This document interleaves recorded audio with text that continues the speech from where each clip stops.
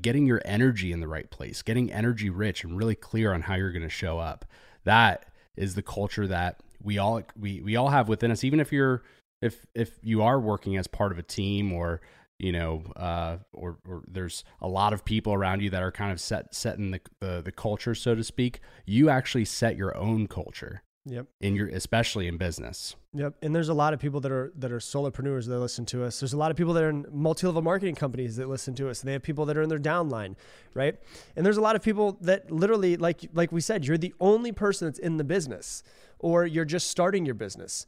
And you have to realize, if you don't think about culture right now, then you're not going to think about culture later.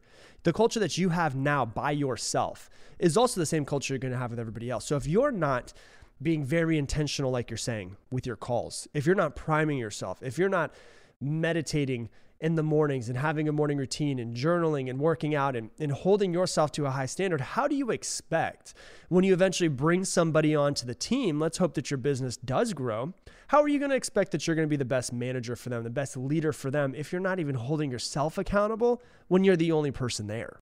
Yeah, and you've heard us say it before. We believe that your business is always going to be a reflection of what it is that you need to work on. And so just looking at things that outside of your business that, can play a role, especially this next one, which is relationships.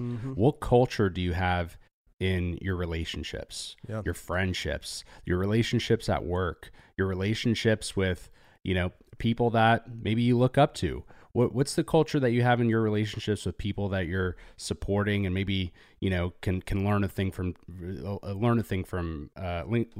or two from?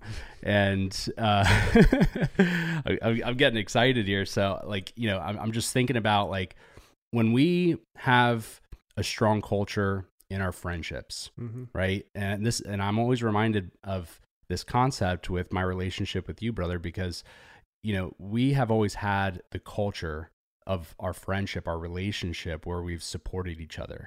And, and I also know that there's, people out there that, and I also have, or have had a few friendships or relationships in the past where it was almost like, we're beating each other up and breaking each other down, right, as almost like an ego battle. Yeah. And I've had those before as well.